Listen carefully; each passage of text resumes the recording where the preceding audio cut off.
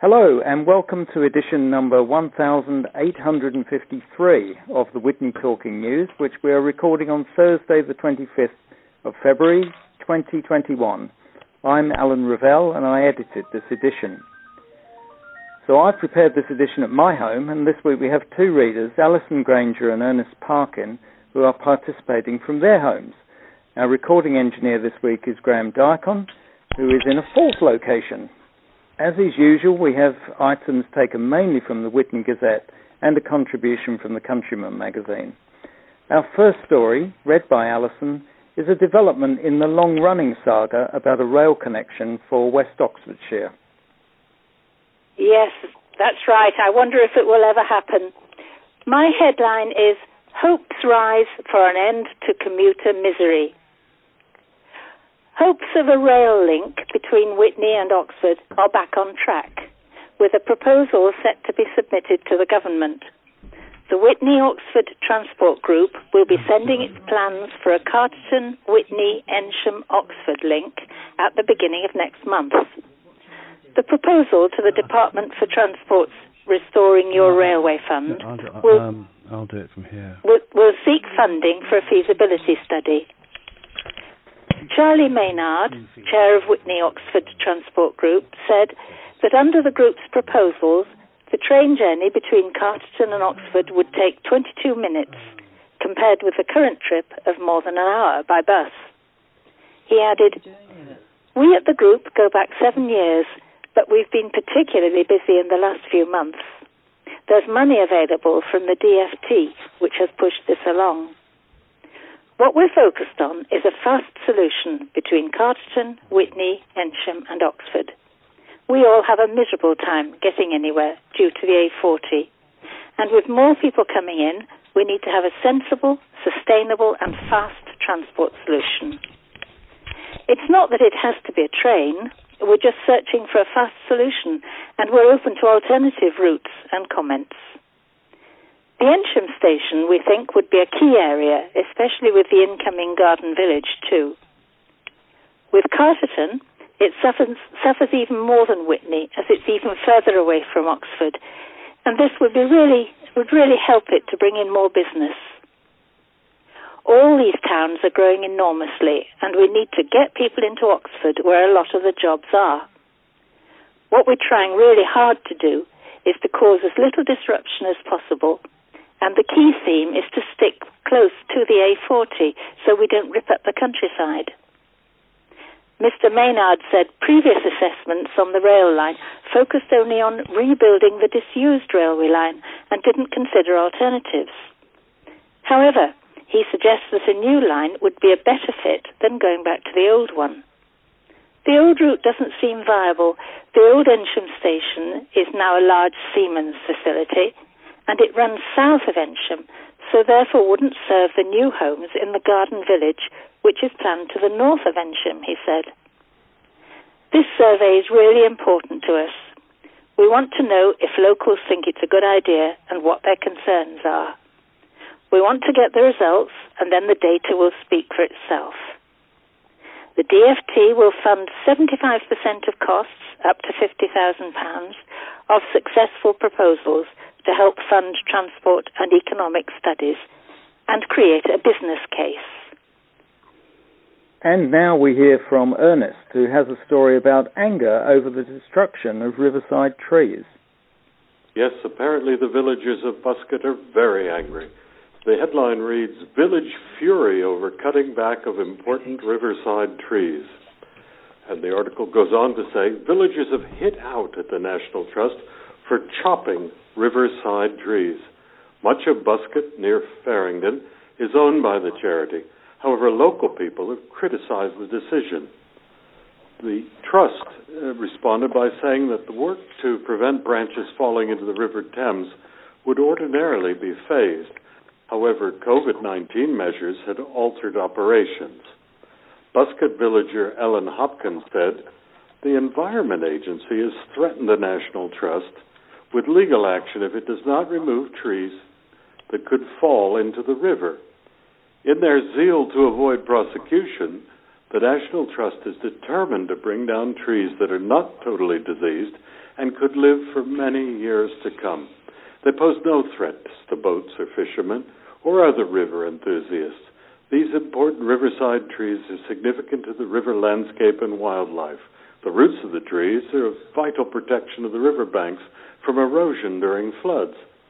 The Environment Agency gave instructions to the National Trust to clear off overhanging branches which interfered with the waterway.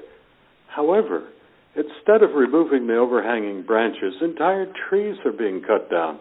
Unless the trees are protected, important birds like woodpeckers will have their habitats destroyed. Richard Watson, countryside manager for the Buscott and Coles Hill estate, said, "What is happening is a traditional practice." He said, "At the National Trust, we care hugely about the trees we look after. In line with recommended tree management practice, we have polearted the willows along a stretch of the Thames near Buscott. This traditional practice involves cutting back riverbank willows to the height of 2 to 3 meters and is carried out on a regular cycle of approximately 10 years. While it can look severe, polearting encourages regrowth and prolongs the life of the trees. It doesn't affect the tree's root system, and it preserves veteran features in the trunk for insects to inhabit and hollows in which birds such as woodpeckers can nest. Ordinarily, the works would be phased and so less noticeable. But this year, COVID restrictions have meant that contractors have had to complete the work all at once. An Environment Agency spokesman said, "Fast-growing trees like the willows at Buscott can cause a problem if branches and leaves fall into the water. Unstable or overhanging trees can also damage the riverbank. Individual trees are only removed as a last resort if pruning doesn't reduce an obvious risk." This work by the National Trust is part of our ongoing maintenance program to ensure the river is kept free from obstructions. These can create a flood risk for local residents or a safety hazard for boats and other river users. I have an article about one of our local celebrities, Jeremy Clarkson, and my headline is, "Clarkson applies for alcohol license for his TV farm shop." TV presenter Jeremy Clarkson has applied for a license to sell alcohol at his Oxfordshire farm shop. Mr. Clarkson has been running the shop, which is situated on 1,000 acres of farmland, since last year. The story of the venture is set to feature in a forthcoming Amazon Prime show called I Bought the Farm. The former Top Gear and now Grand Tour and Who Wants to Be a Millionaire star applied to West Oxfordshire District Council for permission to sell alcohol for consumption on and off the premises in Chadlington, near Chipping Norton. The farm shop is currently closed, but Mr. Clarkson and partner Lisa Hogan are hoping to reopen in March. According to the shop's website, it is a small barn full of good, no-nonsense things you'll like. We do not, for example, sell kale. All the stuff we do sell is produced either on Diddley Squat Farm or by our neighbours in the Cotswolds, apart from hats, obviously, and the aprons and the T-shirts.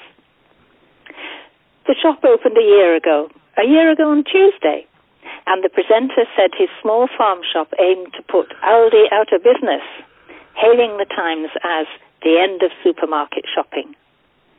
At the time of opening the squat shop, named after his farm, Diddley Squat, the TV host sold potatoes, raffled off water in yellow bottles, and gave away cider that had been donated by Blur's Alex James, who made a special appearance with a sack of potatoes. He previously told PA News Agency, "It's going really well. We've had a good turnout, and we've had more customers than Aldi. We're putting the German giants out of business. This is the end of supermarket shopping." Farming is hard work, but it is rewarding when you sell potatoes and other produce, as it comes on song. "I'm only selling what is seasonal." His shop is currently closed during the third national lockdown. The headline reads, TV Explorer launches survival camps.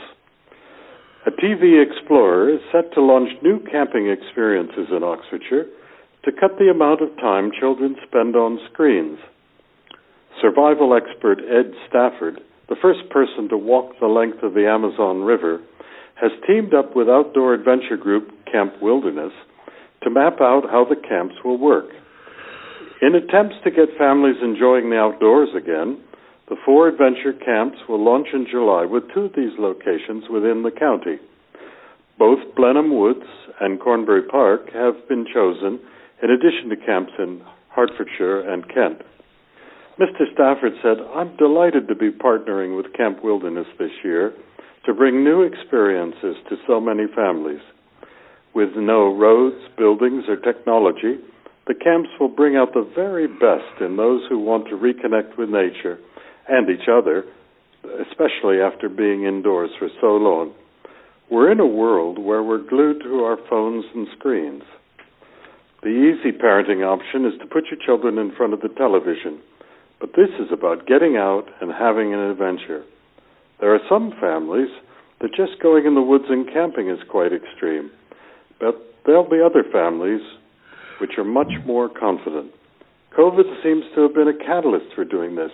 I think people have had an epiphany that they want to do more of the things they love, and this is exactly that. It's about having these lovely experiences with your family, and everyone wants to get out of the house. Mental health has been a big issue that's come to the fore with all the lockdowns we've had, and this is the perfect antidote. Activities will include food foraging, animal tracking, and fire lighting. While sleeping accommodation, it comes in the form of a teepee tent with food provided. Max Folks, Managing Director of Camp Wilderness, said, "We've designed these weekends so they're a perfect combination of rest and relaxation with a hint of challenge. These fun and challenging activities will test both the mind and body at the same time.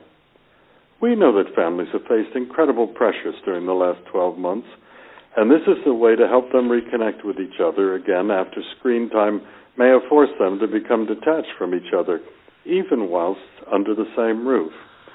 Since we partnered with Ed, that's Ed Stafford, last year, this was absolutely something we wanted to do. There are 2 weekends for families to choose between, depending on a 2 or 3 day experience. The 3-day weekends include more challenging bushcraft and survival experiences. Prices for the weekends start from £380 per family." Yes, I have the first part of an article about the flooding that happened in Witney around Christmas time. Lessons must be learned from another episode of flooding. And there is a picture at the top of the article of Haley Road in Witney with cars swooshing through quite deep water, which I, in fact, had to do myself one of those days. Lessons need to be learnt after flooding affected residents in West Oxfordshire over Christmas, according to a councillor. West Oxfordshire District Council's Environment and Overview Scrutiny Committee met last week to discuss the impact of the floods and what could be done to tackle the problem in the future. The district was hit by floods following heavy rain in the lead-up to Christmas, and councillors were meeting to discuss the problems caused by it. Andrew Coles, district councillor for the Witney Central Ward, said at the meeting that although local authorities and services reacted well to the floods, more needed to be done. He said, "I think the Ubico team, when they turned up on the night, were marvellous. They worked incredibly hard, and full credit to them and the fire service, who were absolutely fantastic. We desperately need to learn lessons from Christmas and the positioning of sandbags. When we had that heavy rain on December the 23rd, we know from experience that water is going to come down and head into Witney between 24 and 36 hours later. I would have hoped we would have used that time to get better prepared.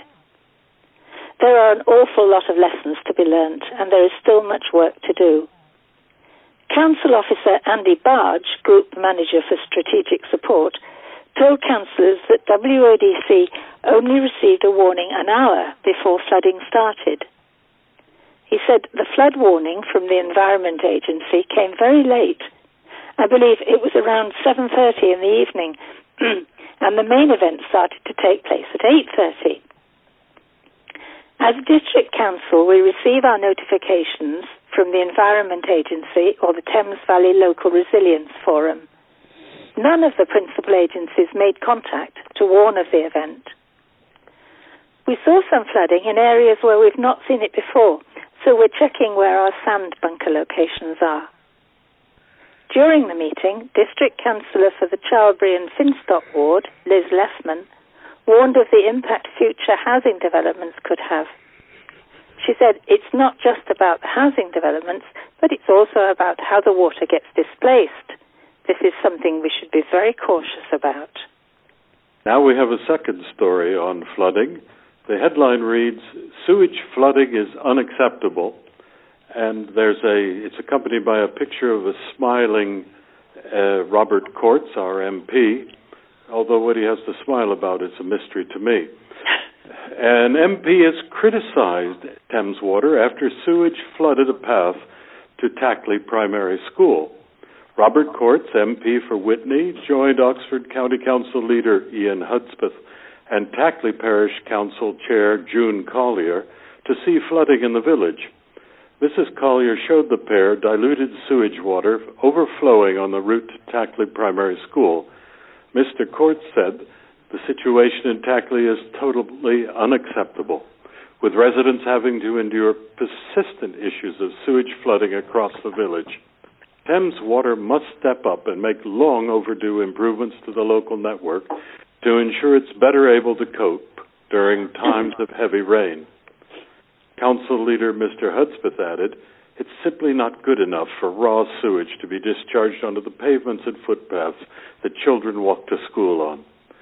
A spokesman for Thames Water said, groundwater levels in the Tackley area are currently exceptionally high.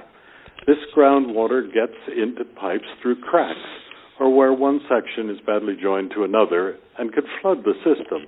When this happens, wastewater diluted by the groundwater backs up through manholes and spills out. Our priority in this situation is to stop any of this diluted waste getting inside properties.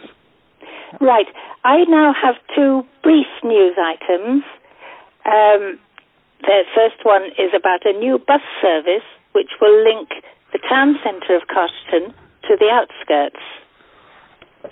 West Oxfordshire Community Transport, WOCT, has announced that the Carterton Connector will begin on March the 2nd, linking the north and south edges of town with the centre via two new routes, the 345 North Circular and the 355 South Circular. The Carterton Connector becomes the third route offered by WOCT, a not-for-profit cooperative formed in 2017. It follows Whitney Town Services and the 210 service, which links Whitney to the Wychwoods.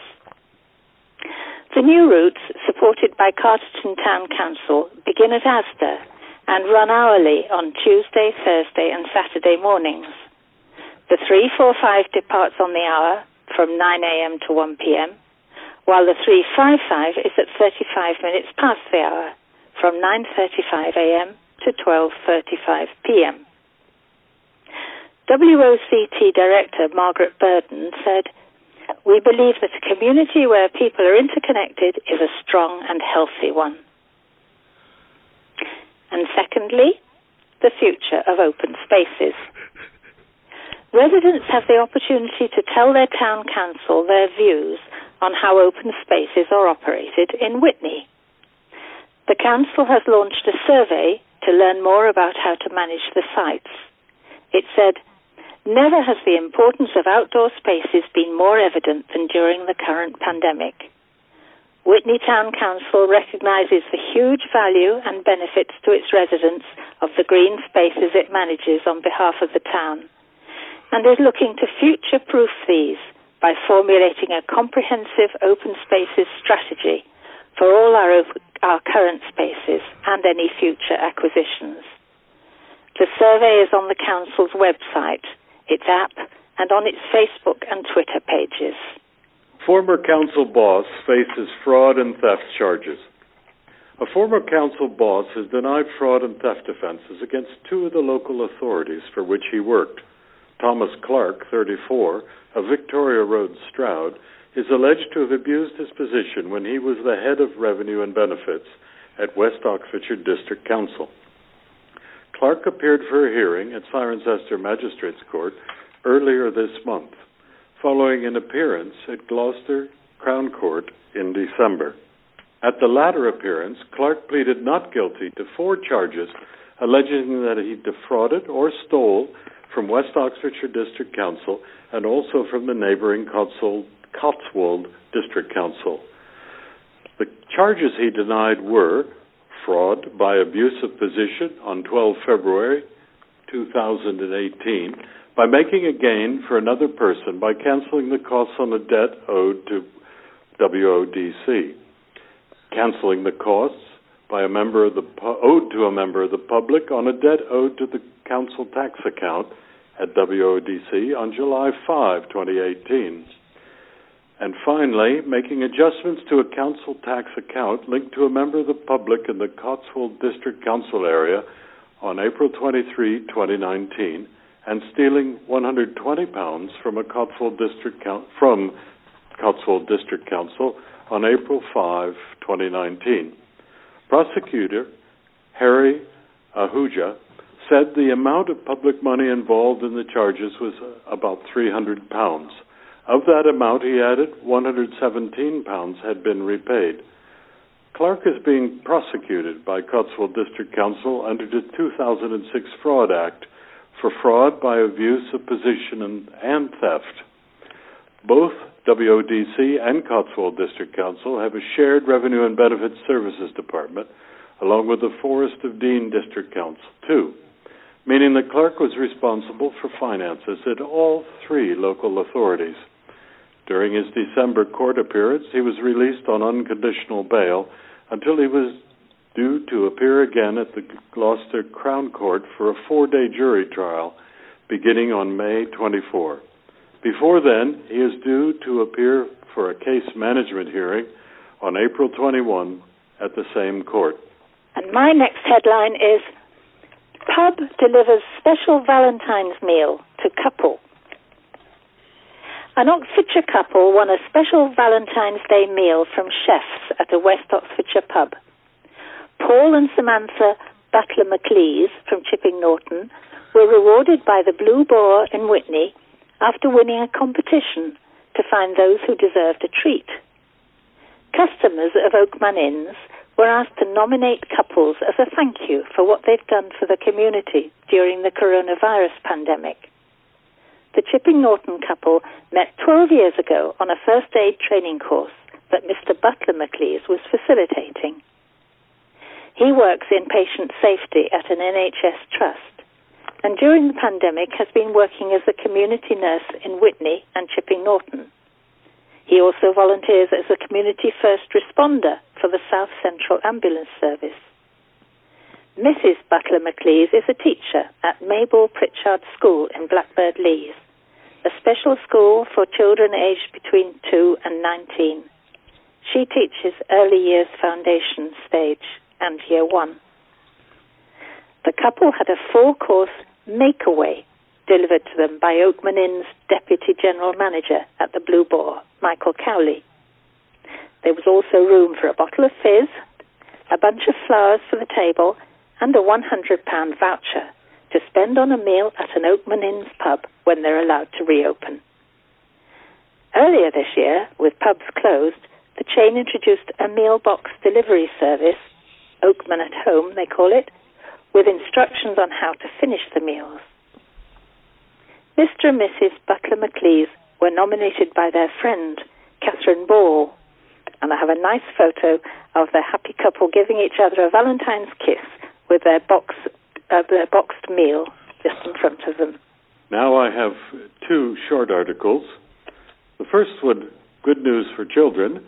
Pupils in Oxfordshire have received more than 2,500 laptops and tablets to help with remote learning. The 6,633 devices are part of the wider 1.3 million delivered to schools and local authorities in England. The government has also partnered with leading mobile network operators to provide free data to disadvantaged families, while more than 54,000 4G routers have been given to schools and colleges across the country. Henley MP John Howell said, "No child should miss out as a result of the disruption caused by this pandemic." And a second article, Blenheim Top on Screen. And the article says briefly, Blenheim Palace has made more film and TV appearances than any other English country house, according to new research. Furniture store House of Oak totted up the figures and found that Blenheim topped the charts with 71 appearances on screen. They include blockbuster movies such as Harry Potter and the Order of the Phoenix, Indiana Jones and the Last Crusade, and the James Bond film Spectre. Blenheim had one appearance more than Hatfield House in Hertfordshire, which had its hedge maze feature in the Avengers film. And my next one is Michelin Guide chef brings joy with his fine dining deliveries.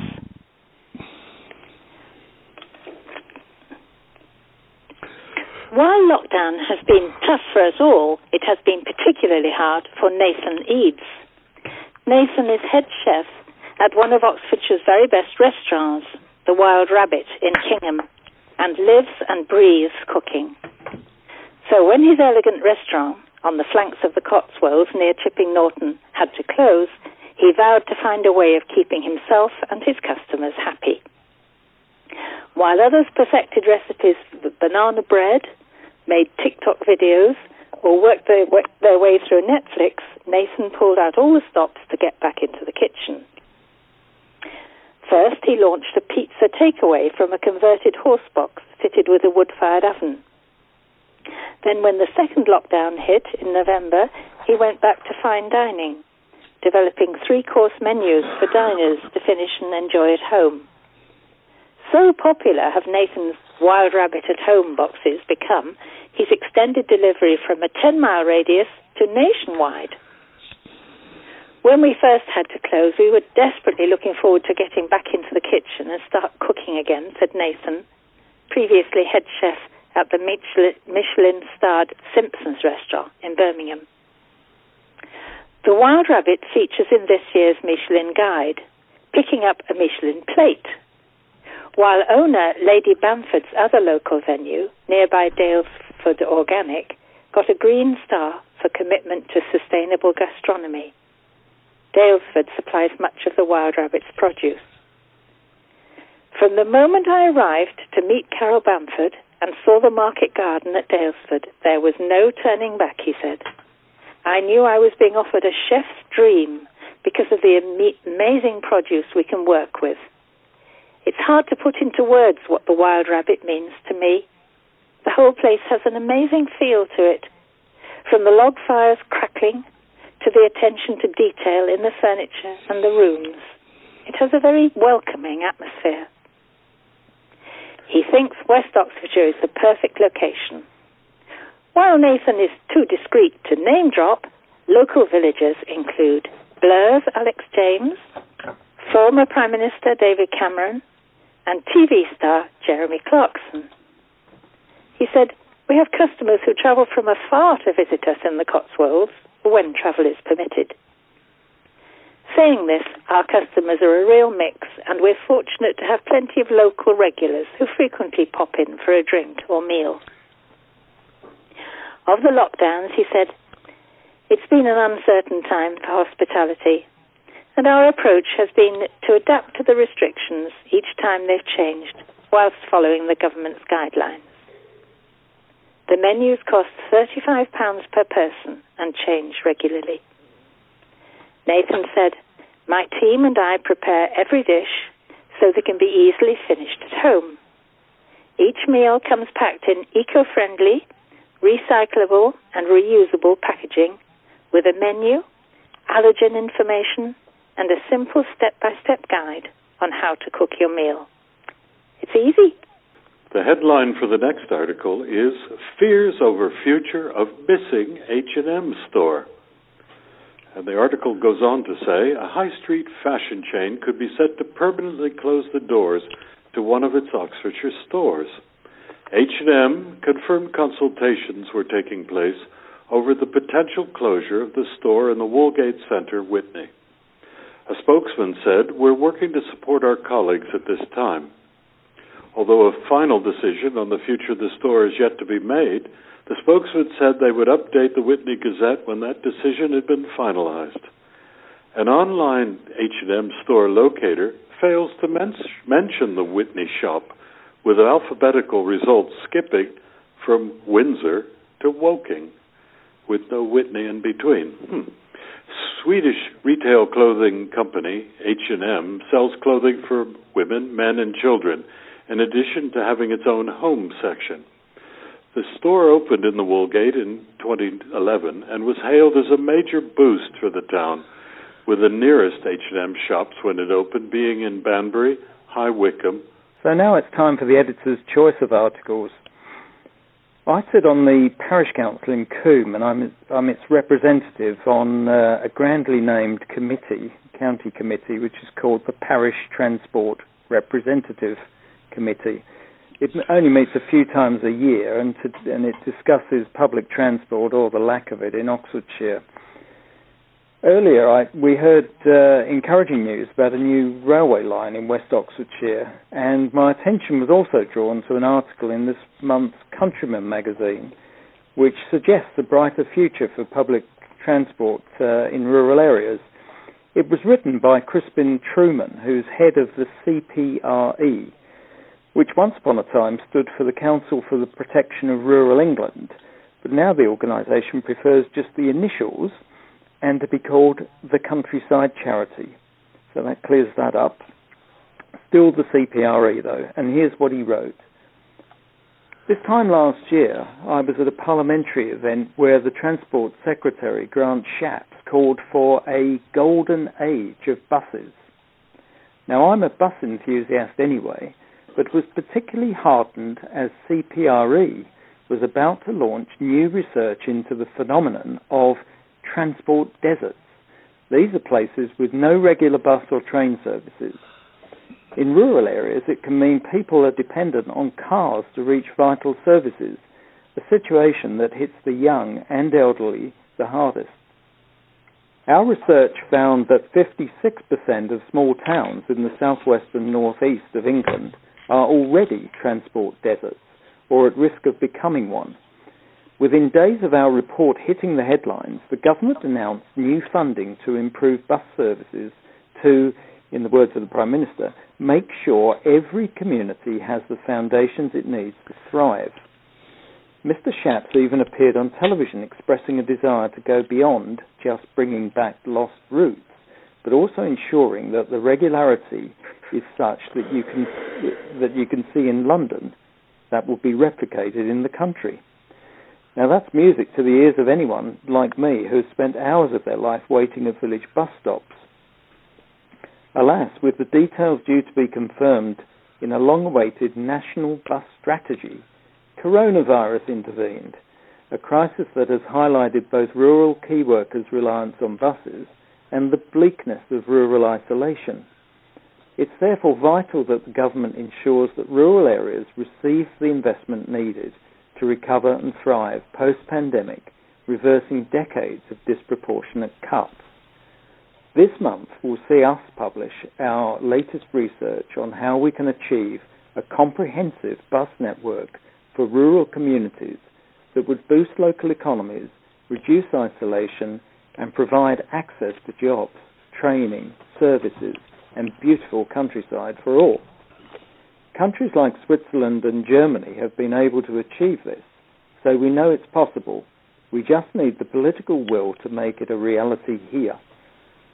Our petition, that's the CPRE's petition, calling for reliable bus services for every community, gained 20,000 signatures in less than 2 weeks. And he asks all of us to take a minute to add our names and look out for the new research at the CPRE's website. Well, that was an interesting piece. Next up is our weekly quiz, and Alison is going to read you the questions and answers. Right, yes, here we go. First, yes, the questions that were set for you last week. Number 1, who painted The Birth of Venus?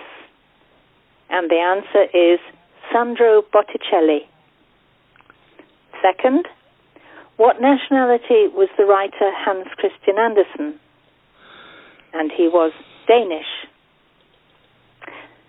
3, which infamous San Francisco prison was closed in 1963? The answer is Alcatraz. And 4th, on a yacht, are the sheets ropes or sails?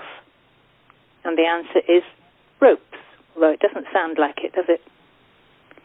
And 5th and last, monarch and birdwing are both species of which insect? And they are both butterflies. And now this week's questions. The 5 questions again. First, how many teeth does an adult human have? Number 2, what is the world's largest bird of prey? And 3, who is 5th in line to the British throne? And 4, what is the biggest state in America? And finally, who wrote Snow White and the Seven Dwarfs? Finished. Thanks, Alison. And now to our notice board. Firstly, there are 3 listeners, all from Witney, well, the Witney area and Shilton, actually, with birthdays to celebrate this week. They are, on the 28th of February, Mr. John Hunt from Shilton, who turns 91. And on March the 1st, we have 2 birthdays. Tony Barringer of Witney, who will be 78, and Angela Holder, also of Witney, who will be 63, and which I might say is a fine age. It happens to be mine as well. Many happy returns of the day to each of you.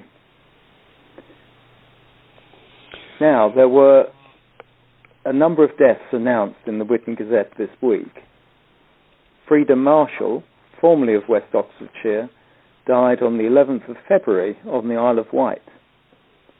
Paul Eric Osgoodby died on the 15th of February, aged 74. Brenda Cook died on the 16th of February, aged 82. Brenda was the former head teacher of St Mary's Infant School in Witney. Also, the death of Peter Johnson is recorded, but the Gazette has no further information about when this occurred. Our condolences to family and to friends. There was also another significant death recently in the Witney area, and Ernest is going to tell you about that. Yes, well, it's not good news. Most of our listeners will be aware that of the RN Peace Shop at 103 Witney High Street.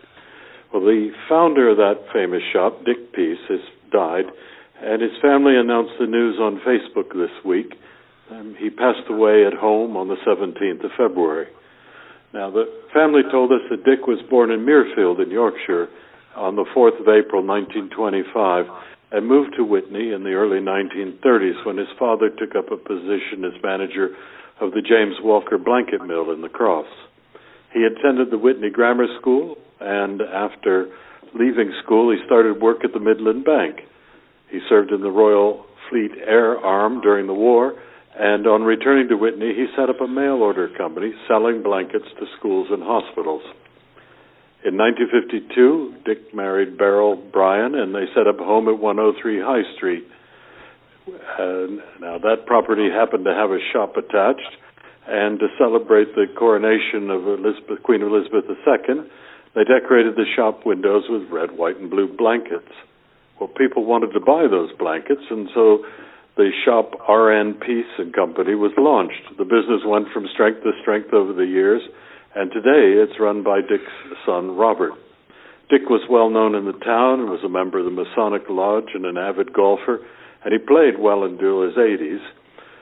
That's not handicap, that's his age. He also had been a member of the Round Table and the 41 Club. Beryl predeceased Dick, and she died on the 25th of May, 2020, after a short illness. Beryl was an active member of the Whitney community and did a lot of charity work, as well as being part of the Girl Guide movement in the 1970s, and most recently, she enjoyed being a member of the WI. Dick and Beryl had 3 children, Robert, Jane, and Susan, 7 grandchildren, and 3 great-grandchildren. The family have announced that a joint memorial service will be held when circumstances allow it. Thank you, Ernest. We now just have a handful more news items, which will be read by our 2 readers tonight, and then that just about will conclude our broadcasting. Right, I have 2 more short news items, and the first one is headlined, Police Alert Over Bans on Homes of Top Dogs. Concerned pedigree dog owners in West Oxfordshire alerted police after their homes were marked with elastic bands. Residents of the Witchwoods area near Whitney were urged to remain vigilant and change their routine to avoid dog thieves. Police confirmed that properties in the area had been marked with different coloured bands, either around gateposts or wheelie bins. It's believed these homes were targeted because pedigree dogs live there. And secondly, raiders take appliances. Thieves broke into a new house on an estate still under construction and took away kitchen appliances. The raid happened between 4:30 p.m. on February the 11th and 9 a.m. on February the 12th at a property on the Parkview Blenheim Estate Homes construction site in Woodstock. A number of Neff-branded kitchen appliances were taken. The next article has the headline, Pensioner Boycotting Shop Over 50p Coupon. That may seem unlikely to you. It did to me. A pensioner has boycotted his local supermarket after it refused to give him 50p off his shredded wheat purchase. John Osman, 91, visited the co-op in Whitney's High Street, looking to use a voucher he had previously been given in the store. But Mr. Osman, a co-op shopper for more than 70 years, didn't show the voucher until he had purchased his items. Staff rejected Mr. Osman's attempts to use the coupon. Mr. Osman said, I was saddened when a man whom I presume is a member of the managerial staff was unable to deal effectively with a problem unwittingly caused by me when I failed to produce from my pocket a coupon for 50p off any Nestle shredded wheat product before I paid my £26 64p bill. The coupon had been awarded to me on my previous visit a few days beforehand to the store, and I simply forgot to show it until I'd actually paid the bill. I immediately returned, and a helpful woman behind the hill said she would have to call for assistance. I understood that because there might well have been computer system problems. Very quickly, the management representative arrived and said that nothing could be done. Mystified by this, I asked, why not? He was polite but adamant, giving me no explanation as to why my oversight in not producing the coupon before my payment was so insuperable. This irritated me somewhat, and I impolitely commented that I supposed it was the computer, and added that if he couldn't do anything about it, his store was losing a co-op customer of 70 years or more. With that, I left. Mr. Osman admitted he did not want to draw out his boycott. He said, so I'll make an offer to end my one-man boycott of the High Street store. If a managerial representative there offers me 50p, we shall all have struck a blow against the all-too-common practice of relying too heavily on computers for everything. A co-op spokesman said, we sincerely apologize for any inconvenience caused to our customer, and we'd be pleased to welcome them back into the store at their convenience to collect the 50p. Councillor is suspended over shared anti-Semitic cartoon. A councillor who shared an anti-Semitic cartoon on social media has been suspended from the Labour Party. Mike Carhill, a West Oxfordshire District Councillor for the Chipping Norton ward, is now sitting as an independent. Mr. Carhill shared a post on Facebook, which he has since deleted, which contained an anti-Semitic cartoon. Councillors were emailed to inform them Mr. Carhill no longer wishes to be treated as a member of the Labour Party and he will sit as independent. Speaking to the Gazette, Mr. Carhill said, "I'm under administrative suspension from the Labour Party, meaning they're investigating a dispute against me. I posted, using my phone, an extensive quote from Albert Einstein, complaining about what was happening to the Palestinians in 1948. Where it went wrong was that when I posted the link to this article, apparently there was also a cartoon, which, rightly so, was regarded as offensive. I was told about it by my brother-in-law, so I immediately posted an apology and explained I didn't intend to do this. I then took the post down. In the meantime, I became aware that someone had made an allegation for anti-Semitism. The mistake was mine, nobody else's. It's pretty obvious that anyone who knows me knows it was out of character."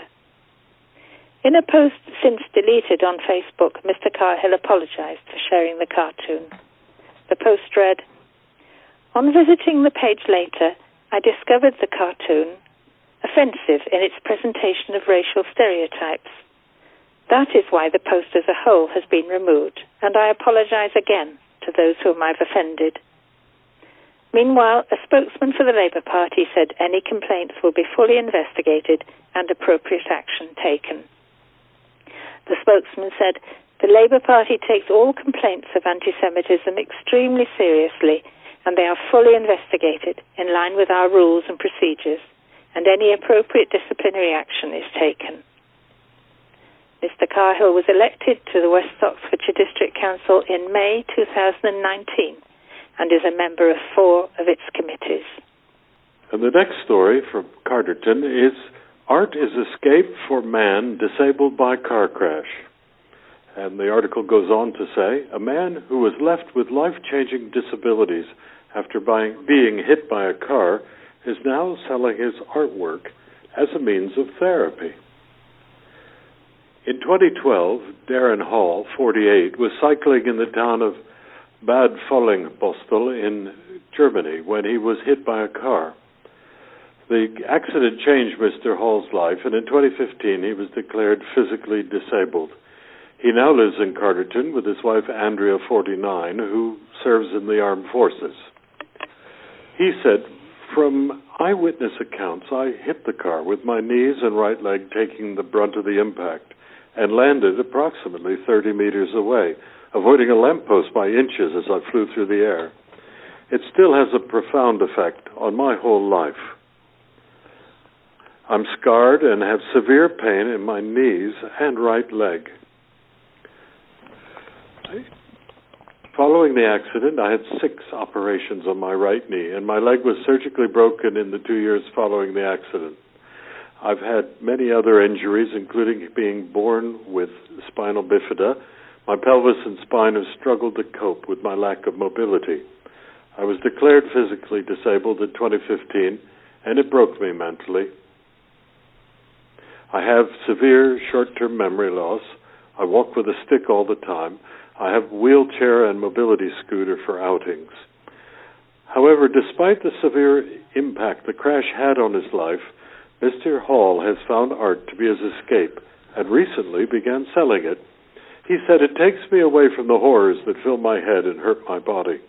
Art has been my savior throughout my whole life. I've had art in my life since I was a very young child. Art was my relaxation tool for getting away from the world and my thoughts, but it was just a hobby. It's been a lucky distraction from chronic nightmares and uncomfortable sleep at night. I can wake early or late at night and suddenly be struck by a moment, and I have to head for my studio. Whenever I need it, it's there, and I'm so lucky and very grateful. I started selling my art in 2019 full-time for my website and social media. I'm also hoping to open my studio in baby steps with the help of my sister Jody. Well, that just about concludes our program for this week. And I would like to thank, first of all, the Witney Gazette for the articles we've used this week and that piece from the Countryman magazine. My special thanks go to our recording engineer, Graham Diacon. Thank you also to our two readers this week, Alison Granger and Ernest Parkin. Keep listening at the end of the program for an InfoSound item which gives some highlights of the coming week's best radio listening. But for now, though, I know everyone at Witney Talking News would like to wish you well. So until our next edition, we will say goodbye. Goodbye. TNS Soundings. Features from across the UK. So time for a look at this coming week's radio highlights, starting with Saturday, February 27th, and Drama at 3 p.m. on Radio 4, the second and final part of The Beautiful and the Damned, an adaptation of F. Scott Fitzgerald's 1922 novel which charts the jazz age via a glamorous but doomed marriage.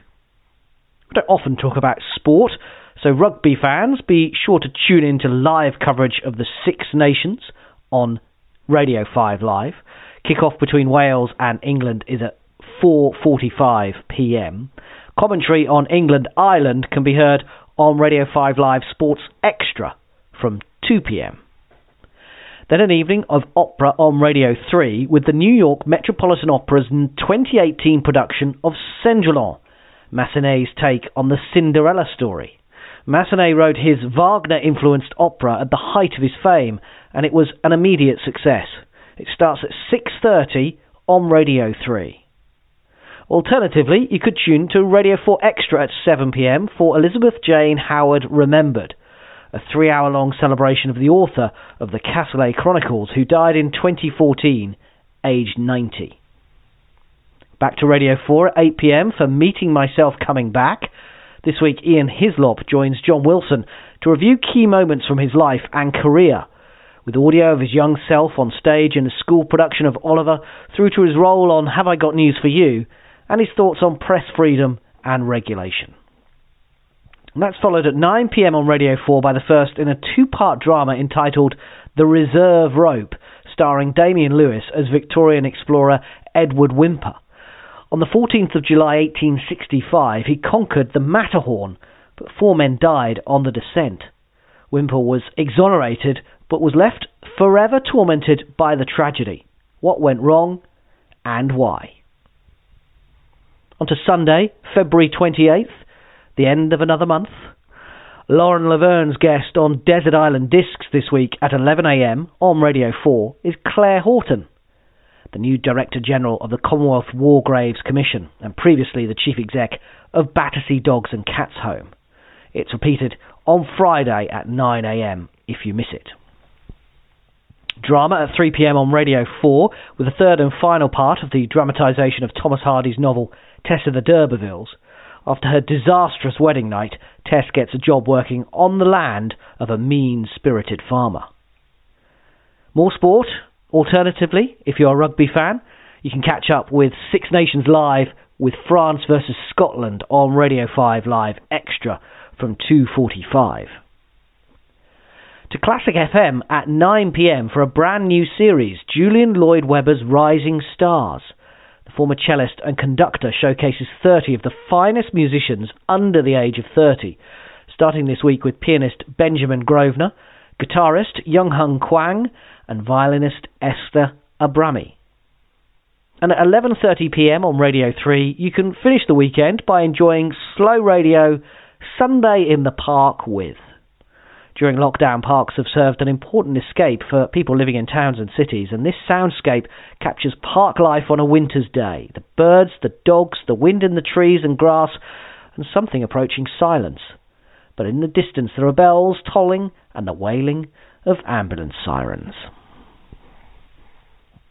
Time for a look at those programmes now which are broadcast each day throughout the week at the same time on the same radio station. So same time, same radio station, same time. Each day, Monday to Friday.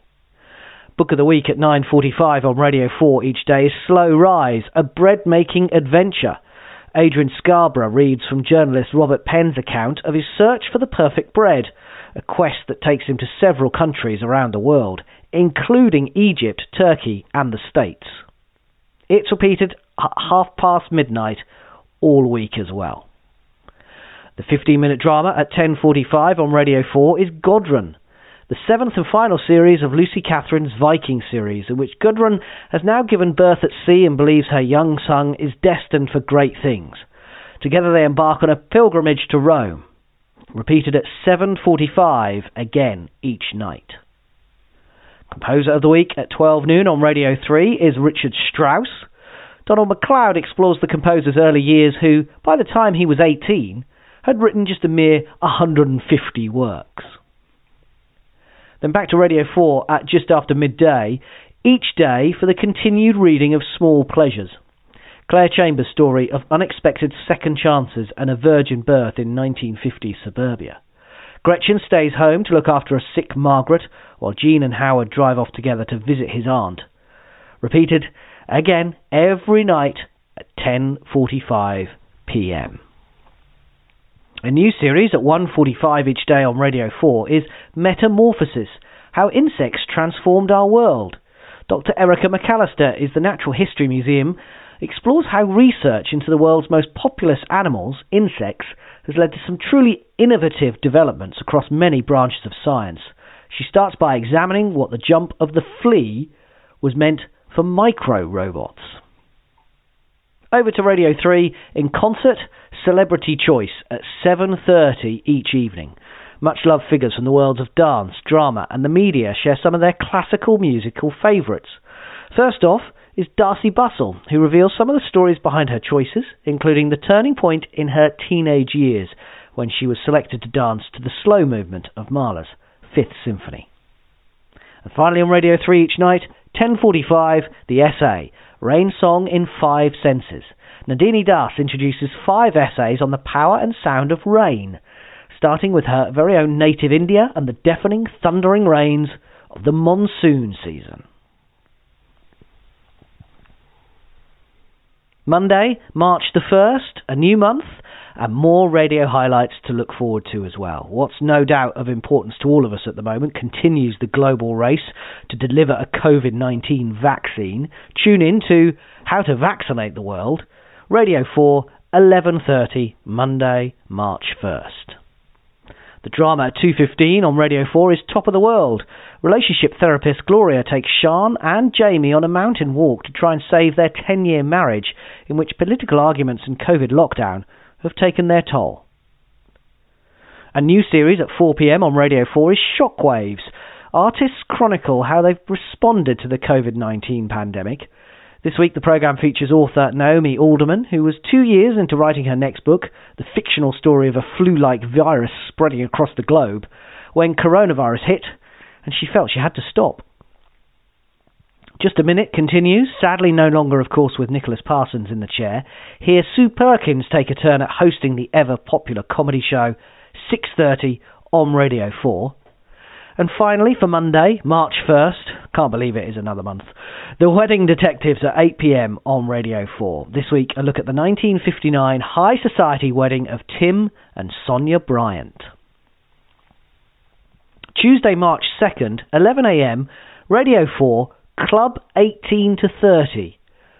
Yeah, interesting. A look at the shared experiences of people aged 29 to 33 who have had their adult lives hit by the double whammy of the financial crash of 2008 and the huge economic downturn caused by the COVID pandemic. It's repeated following Monday, March 8th at 9 p.m. if you miss it. 11:30 a.m. back on Tuesday, March 2nd on Radio 4, The Price of Song. COVID lockdowns have led to a huge boom in music streaming, but a huge loss in musicians' earnings from live music. John Wilson explores who is profiting from this as he talks to, among others, a certain Sir Paul McCartney. The drama at 2:15 on Radio 4 is The Ventriloquist Dummy. Amanda Dalton's drama documentary explores the history of ventriloquism, the relationship between mind and body, and the wisdom of the Gut. Law in Action returns for another series at 4 p.m. on Radio 4. This week, a look at the government rules to suppress the spread of COVID-19 and the impact of the legal system. Again, it's repeated on Thursday at 8 p.m. if you missed this one on Tuesday. At 6:30 p.m. on Radio 4, the return of the sitcom Reluctant Persuaders, set in an advertising agency. Rupert Hardacre, head of the agency, hasn't been seen for over 2 months, but in his absence, everything seems to be running smoothly. Nigel Havers and Josie Lawrence are the stars. And finally, for Tuesday, March 2nd, why not tune to Radio 2 at 9 p.m. for The Jazz Show with Jamie Cullum, featuring classic recordings and special guests. Midweek, Wednesday, March 3rd, in Will Self Takes the Waters at 9:30 a.m. on Radio 4, the author is transported to Scandinavia, where he samples Swedish mineral water, Ramlösa, and explores the magical qualities ascribed to water, and discusses a brand of glacial meltwater that comes with an £85 price tag. In Science Stories at 11 a.m. on Radio 4, Philip Ball tells of a solar eclipse 100 years ago that transformed our notions to the cosmos and turned Albert Einstein into an international celebrity. A choice of dramas this afternoon at 2:15 on Radio 4 is Holding Back the Tide, Nick Warburton's comedy, broadcast in 3 parts. Wednesday, March 3rd, Thursday and Friday this week, about a couple who inherit a house in Yorkshire with a sitting tenant. John's bravado takes a battering when his past returns to haunt him in episode 1. Or at 3 p.m. on Radio 4 Extra, you could listen to Cider with Rosie, Laurie Lee's autobiographical 1959 novel about his childhood in Gloucestershire. It concludes on Thursday at the same time, Radio 4 Extra, 3 p.m. And at 8:05 on the BBC World Service, a 3-part series entitled The Compass Under the Canopy, which explores the myriad ways that forests operate in our lives and the life of the planet. Prepare to lose yourself in this enchanting soundscape. Thursday, March 4th, The Confessional at 11:30 a.m. on Radio 4 is a comedy chat show about shame and guilt, hosted by Stephen Mangan. This week, actor David Tennant reveals 3 stories of embarrassment and shame that he's carried around in secret for years. At 3 p.m. on Radio 4 is Ramblings. Claire Balding accompanies the anthropologist Marianne Okocha in her local stomping ground in Hertfordshire, as she tells stories based on the dips, hollows, lumps, bumps and oddly shaped stones they see. And we round off the week, Friday, March 5th, with a drama on Radio 4 Extra at 10 a.m.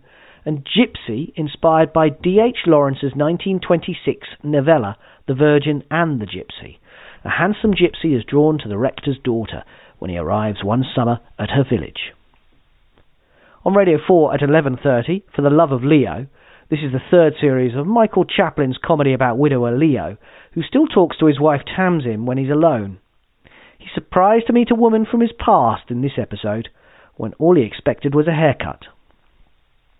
At 9 p.m. on Radio 4 comes the Bonzo Dog Doodah Band, Anarchy Must Be Organised, a programme from 2016 which marked the 50th anniversary of the said Bonzo Dog Doodah Band's first professional performance, a look back at the unique brand of art, humour and anarchy the London group offered to the public. And the radio highlights come to a close with Margarita Taylor's blend of smooth classics on Classic FM at 10 p.m. Alternatively, for those that prefer a bit of chat as they wind down, why not tune in to Stephen Nolan at 10 p.m. on Radio 5 Live for news and discussions. As always, may I wish you a peaceful, safe and enjoyable week of radio listening.